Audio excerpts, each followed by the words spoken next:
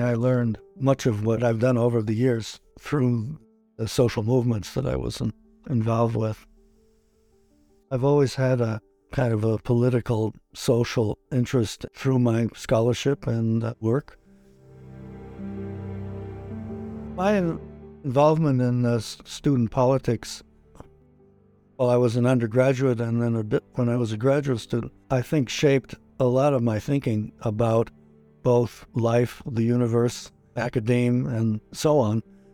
And also taught me a lot of lessons on how to organize and how to develop communication skills. My work with the Student Peace Union originally was quite relevant to that. Folk singers did concerts for us. So I was the one who negotiated probably 4 or 5 concerts with Joan Baez, and remember being driven around Cambridge on her Vespa motor scooter. This was when Joan Baez was in her 20s and when I was in my 20s. And Bob Dylan, who had slept on the floor of the Student Peace Union headquarters in Chicago, and I had met, negotiated a couple concerts with him. And Pete Seeger, who was a big supporter, and his wife, who was his agent, who's quite a character in her own right. I was the guy who was willing to put on a shirt and tie and be the public face, convinced them that we were not loonies, hippies and stuff like that, which of course half of us were. I had the chance to meet these people who it's like the history of the American left movement. I met them all. A. Philip Randolph, who organized the Martin Luther King's March on Washington and spoke there, who was the head of the Brotherhood of Sleeping Car Porters, a sort of the icon of the black movement at that time. And Norman Thomas, who was a socialist leader, and Bayard Rustin, who was really important to the SBU. Lots of people from the sort of pacifist movement and the sort of civil rights movement and so on.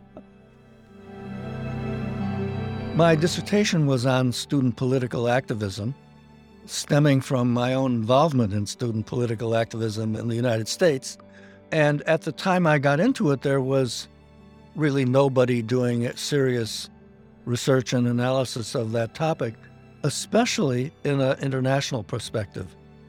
That soon changed, not because of me, but because of the student revolutions that were occurring in Japan and, of course, in France and other European countries. And there began to be significant policy interest by various governments because the students were becoming a very important political force. They came super close to overthrowing the French government in 1968 and did force a Japanese prime minister to resign around the same year. Some of these movements became violent and tried to overthrow governments and so on. Some of them were internal to university reform, and this was also a period of big changes in the way universities were governed. There was a professor at Harvard who was interested in student activism and had a large amount of money to research that in the late 60s, and he hired me as a postdoc. And we came to Cambridge at that time, and I worked with him. Wonderful guy, Simon Martin Lipset, who was, I think, probably the most prominent political scientist in the country. I later found out that a good chunk of his money came from the Air Force, which did not make me very happy, and he did not tell me that when we started. It was a great experience, and I learned a lot. So it was very nice. And as I mentioned to you, my career has been very lucky in the sense that in those days there were jobs falling off the trees.